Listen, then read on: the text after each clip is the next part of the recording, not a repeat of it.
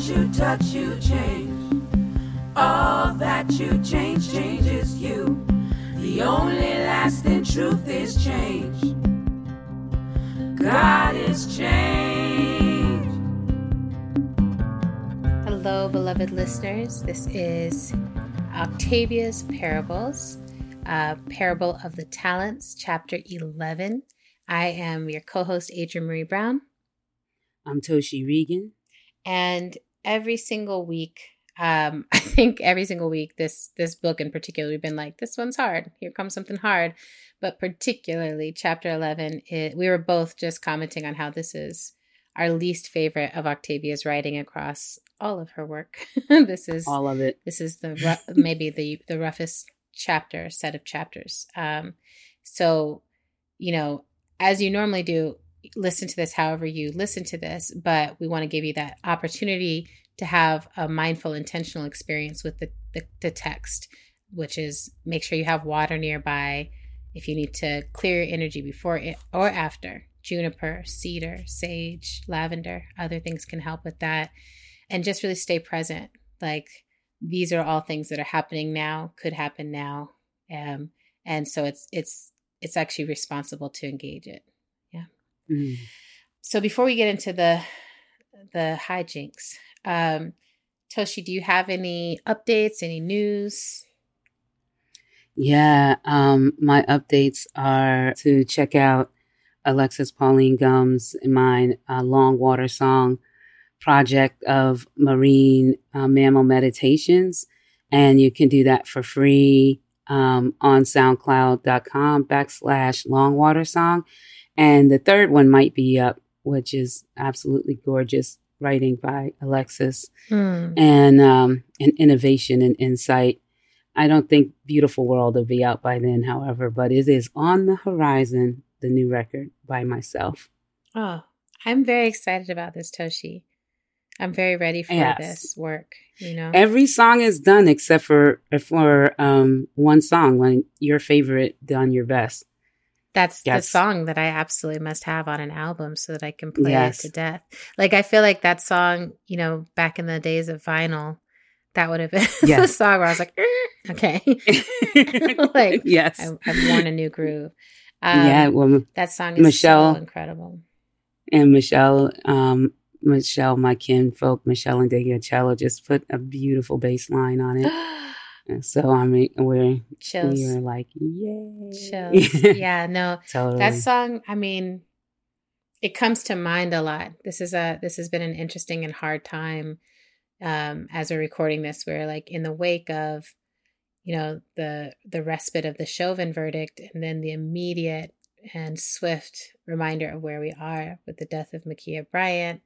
We lost a friend in our community, LL.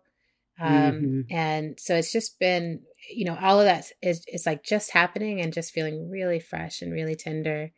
And I do feel like we're all doing our best. We're doing our best. Yeah. Over a year into this pandemic. And it's just like so hard to keep grieving and keep pushing on and keep working. So this chapter also feels appropriate for that, when you're just like, what about when you've done your best and then more and harder comes? Yes. So here we are. Toshi. Here we are. What happens? Chapter 11 from Earthseed, the Books of the Living. Choose your leaders with wisdom and forethought. To be led by a coward is to be controlled by all that the coward fears. To be led by a fool is to be led by the opportunist who control the fool.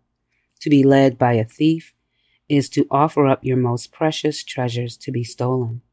To be led by a liar is to ask to be told lies. To be led by a tyrant is to sell yourself and those you love into slavery.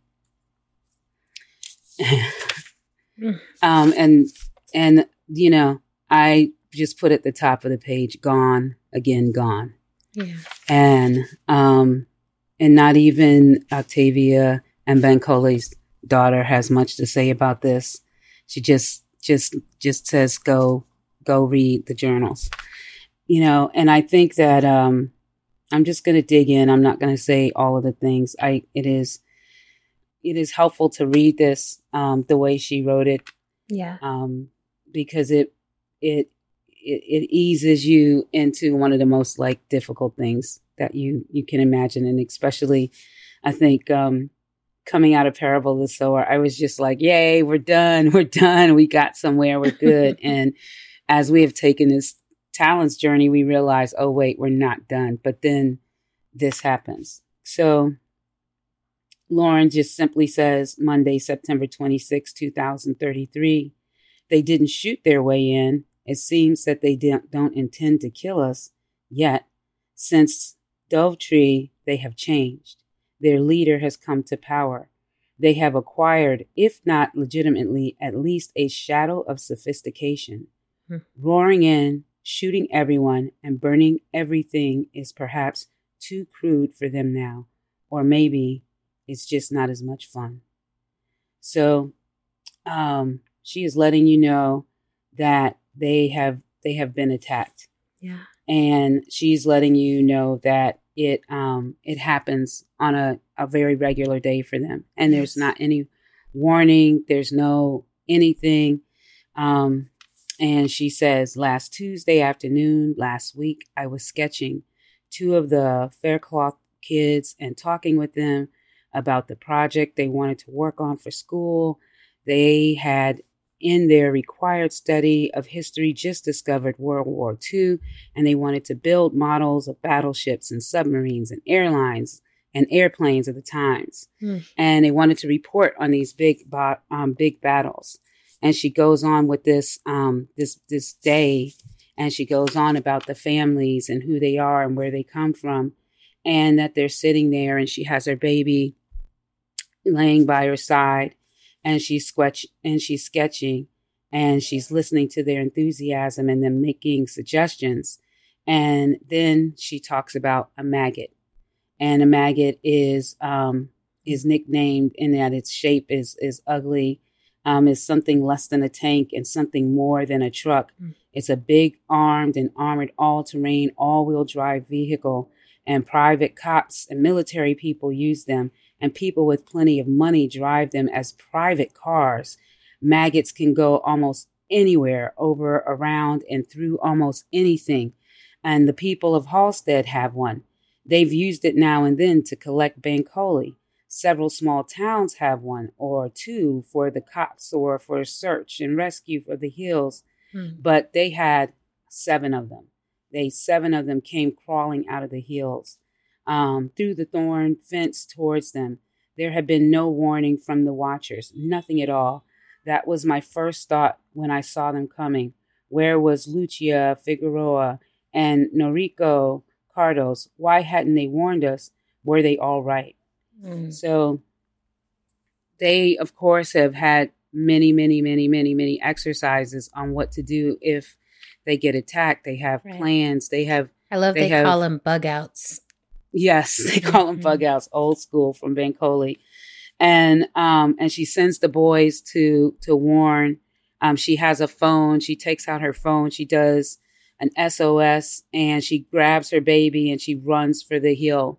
And she tries to be strategic in her running. She tries to keep a school building between the 2 of them and the maggots. And she's moving, and she notices that there's kind of a military formation. Like, this is just way different from anything that she's ever experienced in combat with anyone on the road or at Acorn. She can't find Bankole. She can't really... they've had to practice, and she says when they practiced, it's like go in multiple directions and stay away from each other. And she's doing what she's supposed to do. And then gas canisters appear, and she just soon falls out from the gas. Someone comes, and they take the baby away from her, and they drag her across the ground. And she's immobile. There's nothing she can do about it. And it is as bad as you can imagine. And she's hopeful that somebody reached their truck. She's saying, perhaps one of us have reached the truck and tried to use it, maybe Bankole or Harry. She's just trying to imagine what was happening, but there's no way for her to know what is going on. Sometime after, a man wearing the uniform, the black pants and the belted black tunic with the white cross in the front, he comes and he does something to all of them. They're now all gathered, and they can't find the children. So they're just there. And he snaps on a slave collar. And she says, it was that simple. They took Acorn. Its name is Camp Christian now. We captives were not able to do more than twitch, blink, or moan for over an hour. There was plenty of time to collar almost all of us, except for Grayson. Grayson refused to collar. Grayson had been a slave earlier in his life, and he had spent his childhood and his young manhood on property of people who treated him horribly. And so he was not going out like that. And so he actually got the truck the house truck, and he was able to battle, but he was overcome by them, and eventually Grayson is dead. It's life, it's alright to have a life and be well. It's a home, it's alright to have a home with yourself.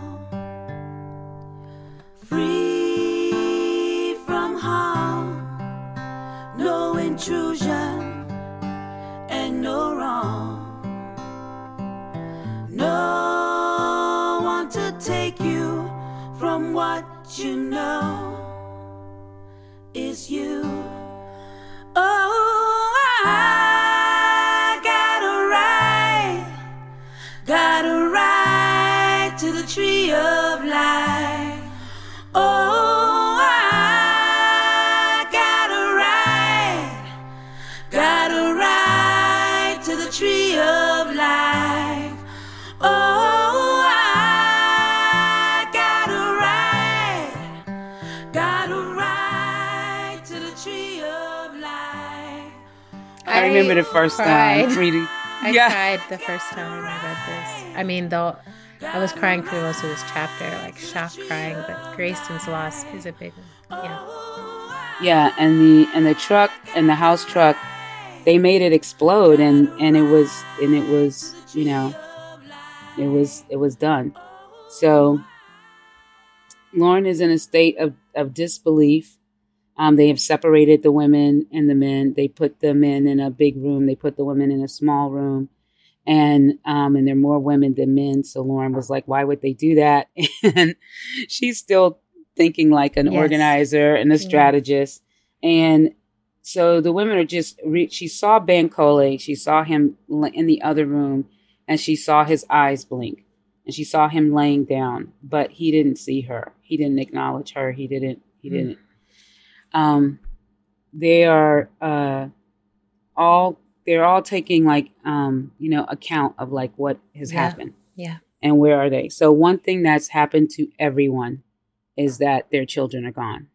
They all lost their children. And they have the women have this time inside of this room where they just try to see who's there. Yeah. And you have to understand that everybody has had the effects of this gas. So some people are able to talk, some people aren't, some people are fluid, and some people are not. Mm-hmm.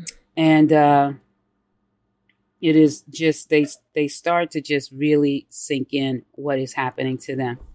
And there are a lot of ways that they're checking in and seeing what's going on and seeing the state of what is happening to them. Yeah.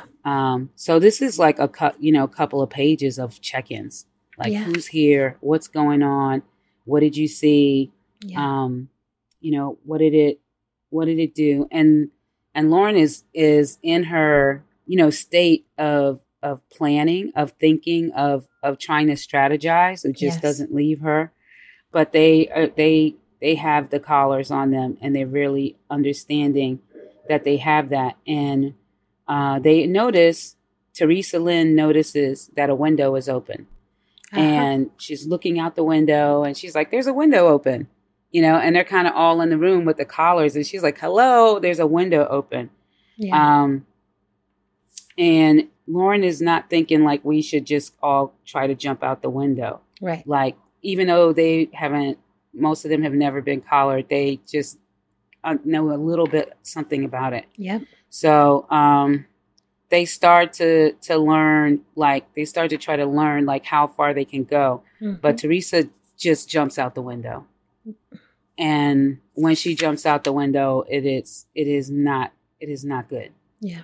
And so she is just screaming on the ground, and they are like, somebody is looking, but that's when they start to go, all right, where can we go before these callers try to take us out? Take us down. Yeah. And so there is just some movement around the room, but to see like what's happening. And then Zara is found, and Zara is found dead. And this one tore me up too. Completely. Tore me up. I know. Who do you want? Octavia really sets you up, because even if you don't know the most about anybody, like what do we know about Dan Noyer's sisters? Like almost nothing. Yeah. We don't want anybody to die. We don't. And we embrace all of them because of the nature of what they are building with Earthseed and Acorn. Yeah. And so it feels like, you shouldn't Sarah's lose been anybody. there since the beginning. It just feels like so. Yeah, it's a massive loss. It is a massive loss. So you have Teresa, screaming, and then you have the discovery of Zara being dead, and there's Di who's a smaller person and who can like move around the room and like see people. And this was just because they were realizing that some people might not be able to verbalize yet. Yeah. So Zara's gone, and Lauren goes to be near her and hold her hand, and she stays there, and she falls asleep. And when she wakes up, she's laying on Natividad's leg, and Natividad is asleep. And they and she awakes. She wakes up, and the first thing she realizes is that her breasts are swollen. She hasn't been able to nurse. Zara is dead next to her, and the room, they count that there's 19 women, girls, older girls in this small room together, and she locates a place to pee in the space. She finds a place where there's a hole, and she pees through this hole, and everybody follows through. And as they start to relieve themselves, they start to think about all the other things, like I'm hungry and I'm thirsty, and feel there. And Lauren really tells people like stop thinking about that, like stop talking about it, stop thinking about it, like stay focused. And they notice that these people are building a fence. They're going in and out of their houses. They're eating their food. They're doing everything. Yeah. And she tries to gather the group, and she's like, there's things we need to talk about. And people are messed up. Yeah. And they're just like, everybody's not available. They've been through excruciating pain on multiple levels. They can't, they're not here for let's come together and do something.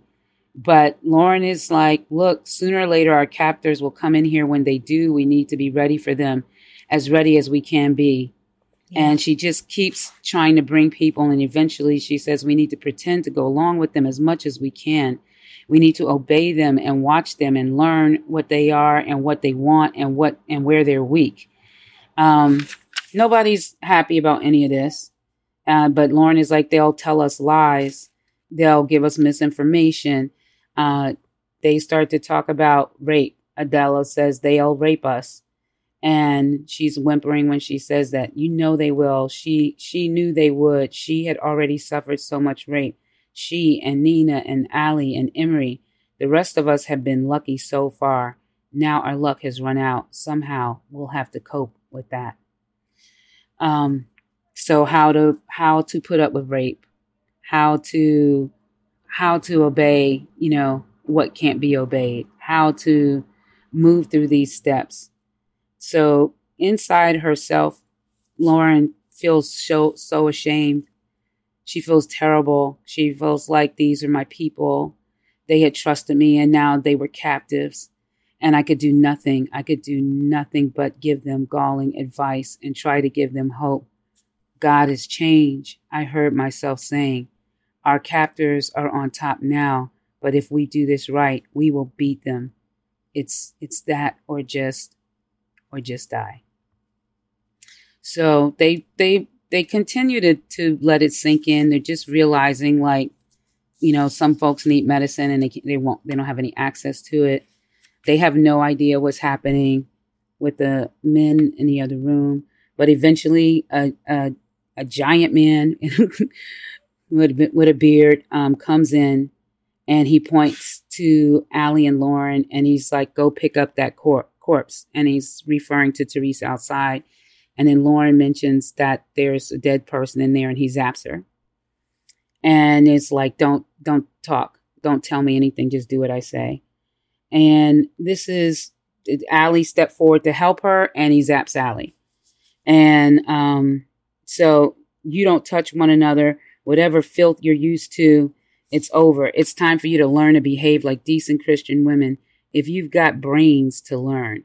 So that was that. Lauren says they think we're a dirty cult of free lovers, and they have come to straighten us out and educate us. And she believes Allie and her were chosen because they are the biggest women in the room.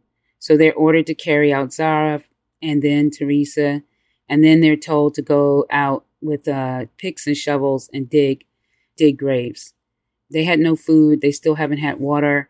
All they've gotten is this jolt of agony. And then when they slow down more, the overseer will zap them. And then the ground that they choose for them to dig these graves, they used it for jojoba plants. The plants are tough. They don't need much. And that's why they use that area. But it's a terrible place to be trying to dig holes like graves for people. So that she is digging Zara's grave. And the other women were brought out of the school and made to watch. They were like, I knew that because my attention was caught by the sudden movement of silent approaching people. I looked up and saw the women shepherded toward us by 3 black tunic and cross-wearing men. Sometime later, I realized that the men had also been marched out, and they were kept separate, and it seemed that some of them were digging too. And this is where she freezes because she's looking for Bankole and for Harry, and she can't really see that they're there. And anytime it looks like her attention is moving towards something else, she's getting yelled at and risking being zapped. And so she sees Lucio digging a hole, and Ted Fairclough digging a third, and Travis, he's swinging a pickaxe, and they see them doing this, and she's still looking for her husband, and she's being yelled at. And, and what they realize is that it doesn't matter what they do.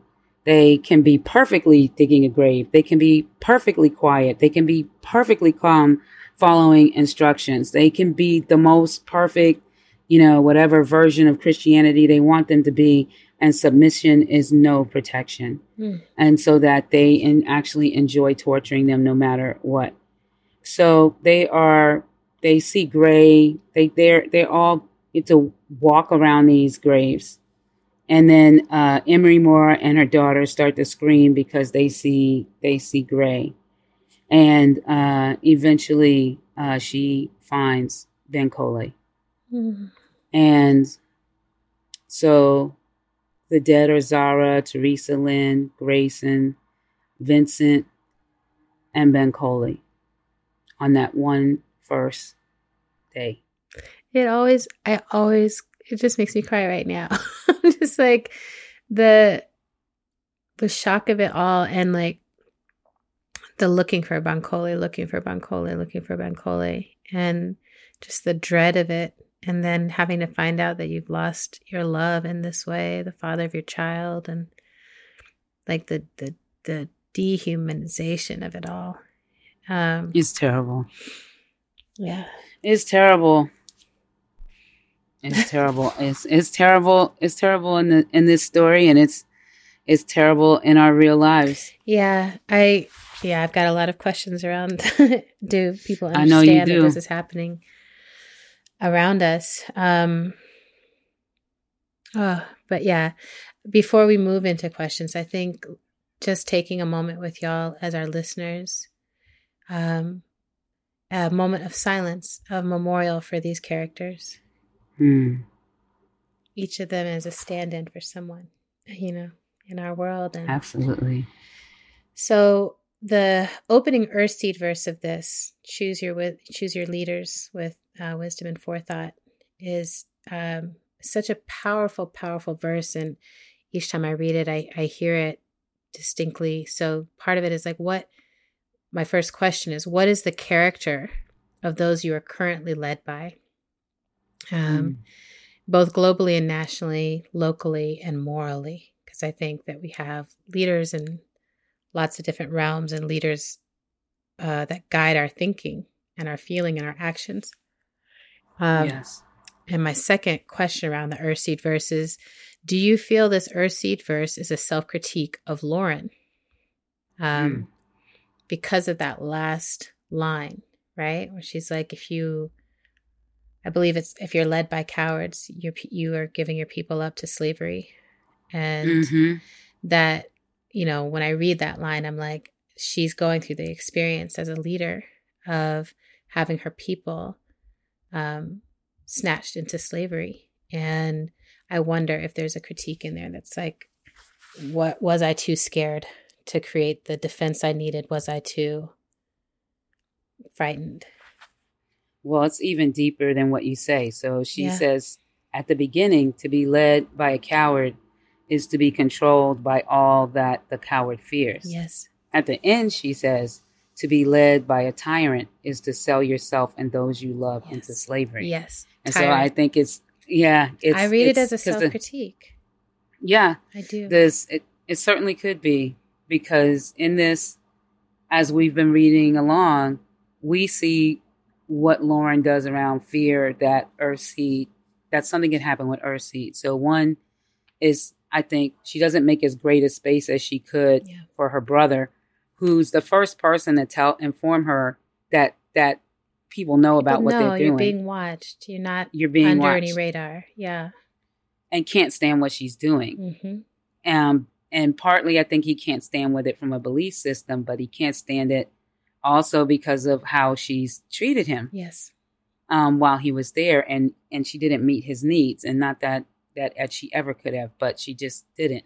Yeah. And so these people know everything, and how did they know it? Yeah. And so this like her being so afraid of something led her, and then not really being open to explore Bancole's idea. Yeah. Not being really open to having additional belief systems be present at Acorn. Yeah. Where she was like, you can be kicked out for having a different belief system. Like, that's deep. So. It is deep. And even in how they did preparations, right? Like, this is Lauren of the Go Bag. And so they still kept that Go Bag mentality, there's let's do bug outs. Like, let's do trainings if we get one attack, but they weren't necessarily prepared for war, right? Like, they weren't prepared to be in a war situation. And I want listeners to reflect on, as you were reading or listening to this chapter, did you experience regret or judgment on behalf of the characters, or at the characters? They didn't move to Halstead. They didn't set up a sort of military arm of their work. They didn't anticipate this particular kind of attack. They were really living in what looks like a beautiful, mostly off-grid, near utopian Earthseed moment. And did you feel regret or judgment? And just notice that in yourself, because we want to keep bringing these lessons current for the work we're in, for how we're building what we're building, how we're attending to safety, how we're attending to the true political conditions. And so those feelings that you might have for the characters here are ones to bring home. Do you feel that in your own work, in your own choices too? Yeah. And then, you implied this too, Toshi. It's the thing I kept thinking about. Do you understand how and where this is happening in the world today? Right. And I thought of so many things, but the first one that was sort of front and center was deportation, and how this is what happens. It's like literally people are in their home, living their lives with their families, loving each other. And then someone bursts through the door, seizes them, takes control of the conditions, removes the children from the parents' care, and chaos ensues. And then they're completely in the control of ICE, in the control of this government body. And, there's other pieces of this, right? That our prison system is also functioning in these ways, right? Like, how do we punish people for anything, engage in unjust power dynamics to make people do what we want them to do? And fundamentally exerting control over people with no sense of their humanity, right? So there's no connectiveness. There's no, it's just about the politic or whatever. Like, there's something deeply, deeply disconnected within the people who are pulling this off. And we know that exists. Were there other examples that came up for you, Toshi, like of places where you're seeing this happen in the here and now? Yeah, I see it happen as, the defund or abolish police movement. I think that people, especially in government, aren't taking the necessary wide steps that need to go with transformative change in policing. Yeah. So it's one thing, even if you're like, yes, there's these, we need to suspend these cops and we need to do this or fire them. But I'm like, well, what happens to them after you fire them? Because if you don't have, the container of policing is a hub for people who want that behavior and to get paid. So the container of armies is a hub for people who want to have that level of behavior and get paid and have the camaraderie of it and have no one ever tell them, no, they can't do it. That's right. So if there are no systems set up to actually either support these individuals' transformation, if they're open to it, or take away a lot of the things that they get access to legally, at least, then you can't have transformation. Like, you can't have transformation in law enforcement, but anybody can get a gun. Yep. In too many places. And you can't have transformation in law enforcement if it's okay to have like independent militia all over the country. Yeah. And you definitely can't have it if so much of the harm that is done to people is actually allowed to, run around in abundance. So when it comes to rape, it's just like legally it has such a poor wall of defense for anybody. And we can't even tell the truth about it. No. Like, who and what and where. So I feel like it happens all around me. I feel like it's in my apartment building and I feel like it's in my neighborhood. And I feel that at like many times of chaos on the planet, when we look back, many of them start with a tension, a political tension led by some people who never should have been in charge. And they surface the old frictions that people have actually already decided they didn't need anymore. Yep. And they surface them and they make them alive and they segregate people and they move people into extreme positions. And then the media covers only the extreme positions. Exactly. And eventually a thing will happen. And that thing is the bell that, look, everybody can go do what it is they want to do. And then it takes years. So I feel very vulnerable on planet Earth and in America because if you can feel it, then it's happening. You're not lying to yourself. Yeah. So what is it that you do about it? In the long-term journey and then in the right now, here and now journey. Yeah. I think that's right. I think that's right. Like, there's such a, when you have the kind of intergenerational imprints that we have, or it's like slavery, I think about this often, it lasted longer than it has been over. And we haven't moved away from it, even the length that it existed, much less put it really truly in our past. And so that is that's imprinted inside of us, all of us. And then some of us feel further away from that possibility now, and others feel right up in it now. Yeah. And there's many kinds of traps in the world. There's many ways that this can happen. I think it's particularly fascinating that it's Camp Christian, that it is a group that is exacting such violence under the guise of faith, where it's like, this is not how you invite people to a relationship with God. So there's something so sharp about Octavia's critique of religion, which we see, I think, in every text that she offers us. There's a critique in there of how organized religion does not actually end up upholding a sense of values in alignment with the earth, or values in alignment with collectivity. That there always, it ends up being this hierarchical, dominant, divisive energy. And she's really naming that here. And so the question I have for listeners is, does something like this feel possible for you or for your community?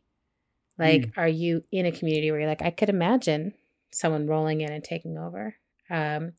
Has this happened to your community? If you're Ferguson, Portland, other places where you've had the National Guard roll in and, issue a curfew and tell you what to do. And not everyone is being a collar put on them, whatever, but a ton of people are experiencing tear gas and rubber bullets and other methods of domination, right? So does it feel possible to you?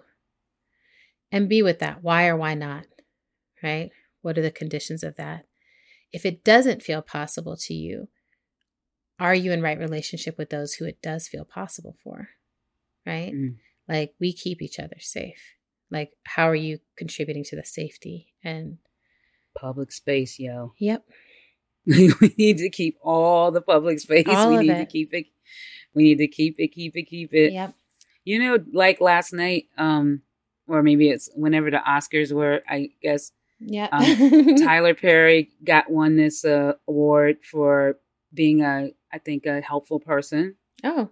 And he made a speech, and in his speech he was saying that, like, naming people, Asian people, Black people, LGBTQIA people. I don't know if he used all that I said, but he was referencing the queer spectrum of folks. And then he said the police, and then the other, like, named some other groups. And he was like, we all need to meet in the middle. Oh. And so it was like, I think there are so many people, and especially, like, this is, a man who's grown his own business and his, he just became a billionaire this year. Yeah.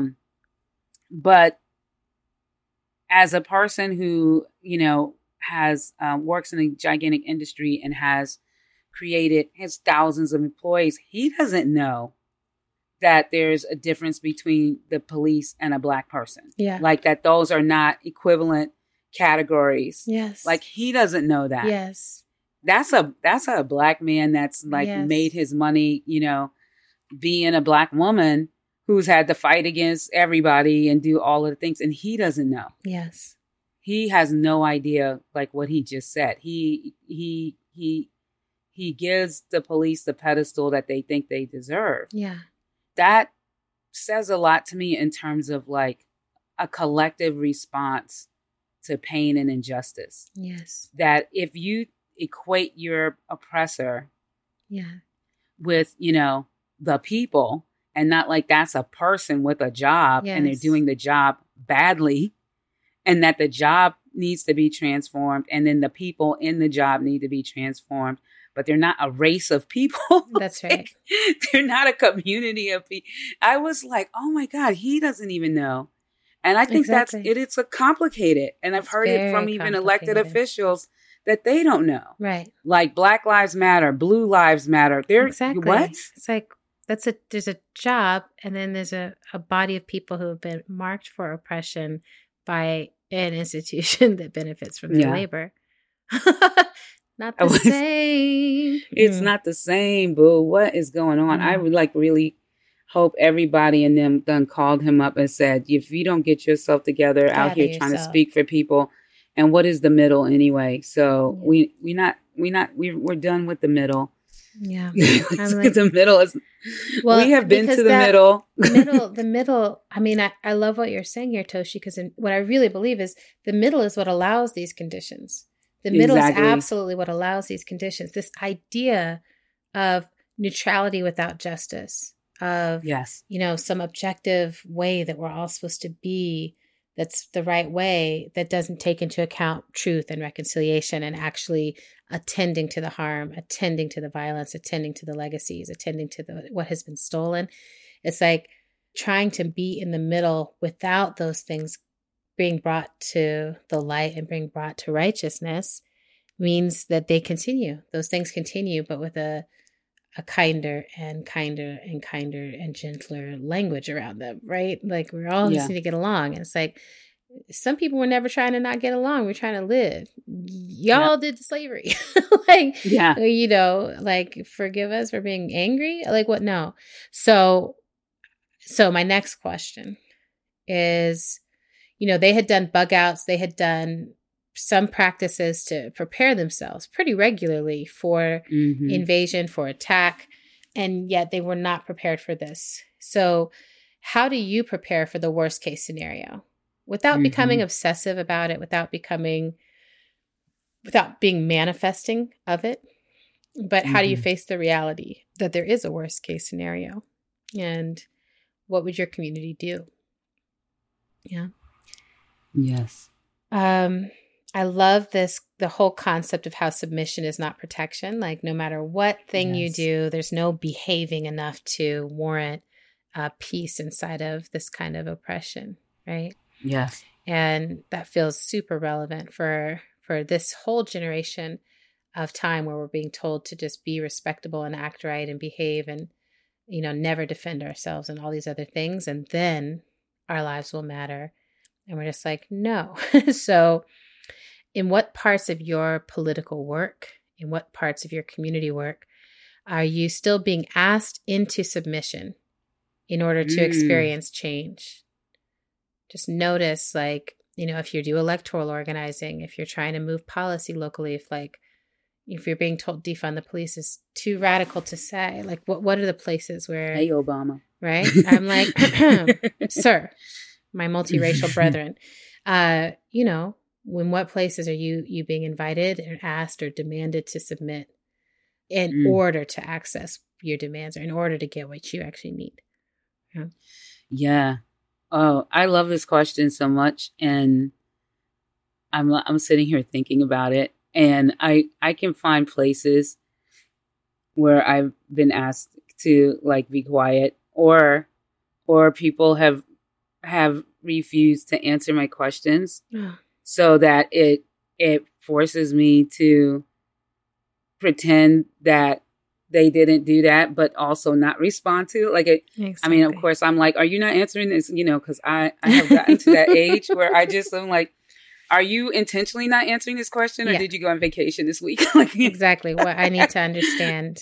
But it's really out there, and I don't know, especially in this particular point in time where people are trying to get back online institutionally and be like, how do we open our doors and what can happen? It's a lot of times where I'll be asking a question and nobody will answer it. And I'm like, are we not answering this question, or do I need to ask in a different way? Am I asking the wrong people? Right. Well, and I do think we have this weird, the orientation that we get structured into right now is someone else has the answer. Someone else will hand us down the way, the guidelines, the whatever. And I know we've been experiencing this, people are vaccinated. We're basically all supposed to just submit to this concept of the vaccination means equal safety. And so don't worry, reopen everything, get this economy going, which is submitting to mythology. We literally don't know how long this thing lasts. Like we're in, I'm in Michigan. It's like the outbreaks are getting worse, not better. We're losing more people, not less. But we're still being asked to submit to this myth that we'll be safe. And, it really is like submission to me, it is on the path to death. This kind of submission, political submission, right, is on the path to death, where it's basically like your point of view, your perspective, your life, your needs don't matter. Your need for justice, it doesn't matter, right? Doesn't matter. So, and there's no segregation. I mean, that can help, and I think that's like my ancestors already did that at the turn of the century and built their communities and things. And they were brutally attacked for their, for having the abundance of ideas to self-sustain themselves and be like, okay, y'all don't want us to be over here. Like, and segregation doesn't work anyway, because we're all on the planet and the planet just doesn't care that you decided you can be over there and not, but drink from the same water, so it's that's a really great question to be thinking on. Yeah. Spend some time there. And, it's always fractal. So it might be very intimate submission that is the most familiar one for you. Have mercy. And, without consent. It's no good. There you go. So then this one is just like, whenever I watch a show or whatever, I find myself going and finding those quizzes where it's like, which character are you, in the show? Because there's like character types, right? And so for this chapter, I really had that sense, that question, like, which character, who in this chapter are you? Like which personality, which needs, which moves would you make? Are you Grayson? Right? Resisting completely. It's like, I will not surrender. I would rather die. That's my choice. Right? Are you Teresa? Right? There's an open window. Gotta go. Right? Like impulsive, but moving towards freedom. Are you Lauren? Trying to assess the situation, trying to make a plan. Or are you one of the many other people in the room who's like looking for leadership, going along with what's unfolding, I'm trying to survive, right?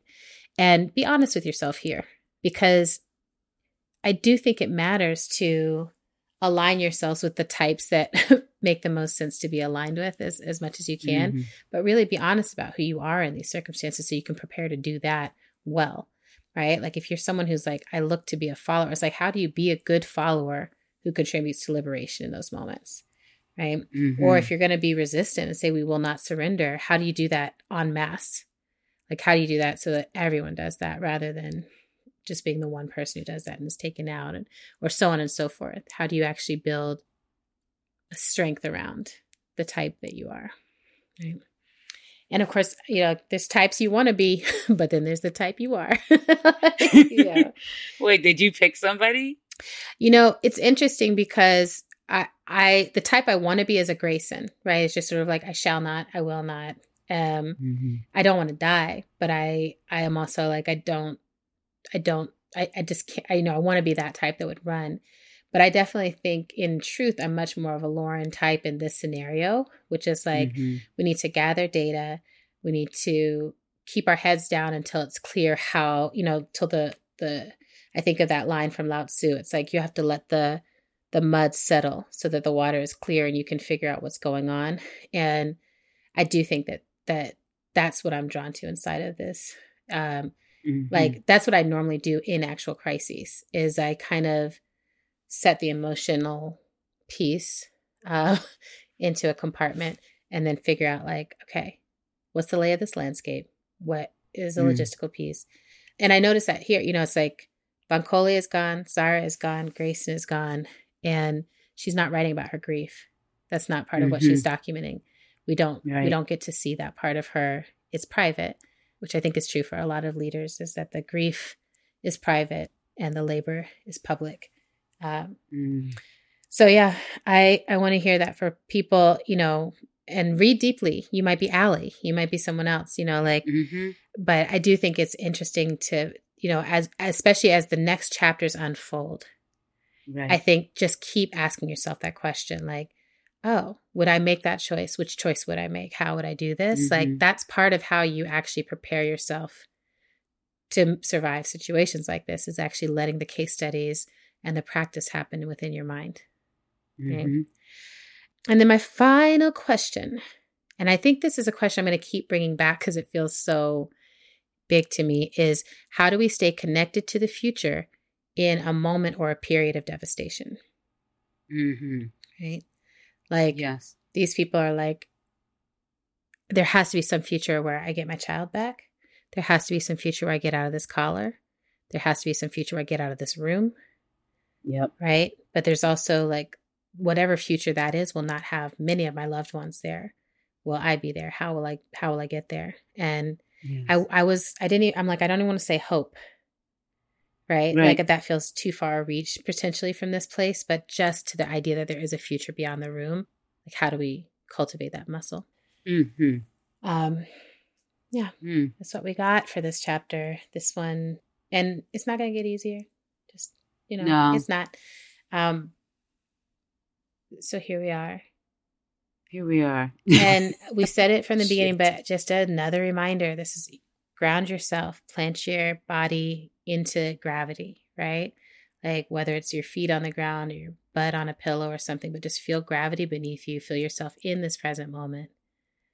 Feel that while all these things are true, in this moment, you're having a chance to study and prepare and think ahead and think it through. So feel all the feelings, but also really be present with the possibilities. Yeah. Yes. Chapter 11. Chapter 11. There it is. Slavery still exists. Still exist. Octavia's Parables is hosted by Toshi Regan and Adrienne Marie Brown. Produced by Kat Aaron with help from Kinsey Clark. Our show art is by Krista Franklin. Music for Octavia's Parables podcast is Always See the Stars by Toshi Regan, performed by Toshi Regan, and God is Change, written by Toshi Regan and performed by Toshi Regan and Bernice Johnson Regan. Tree of Life is written and performed by Toshi Regan and is available at morley.bandcamp.com in support of the amazing project Borderless Lullabies. Check it out. You can find us on Twitter at oparables. Sustain our show by becoming a patron at patreon.com/oparables. And you can always visit readingoctavia.com for transcripts. I also wanted to note a few people have started gathering the questions, and they're like gathering all the questions into Google Docs. I saw one today. I think this is really exciting. We will repost them on our Twitter at oparables when we see them, so that you can also see them if it would be helpful to just work with the questions as we go. All right. Love y'all. All that you touch, you change. All that you change, changes you. The only lasting truth is change. All that you touch, you change. All that you change, changes you. The only lasting truth is change. All that you touch, you change. All that you change, changes you. The only lasting truth is change. All that you touch, you change. All that you change, changes you. The only lasting truth is change. All that you touch, you change.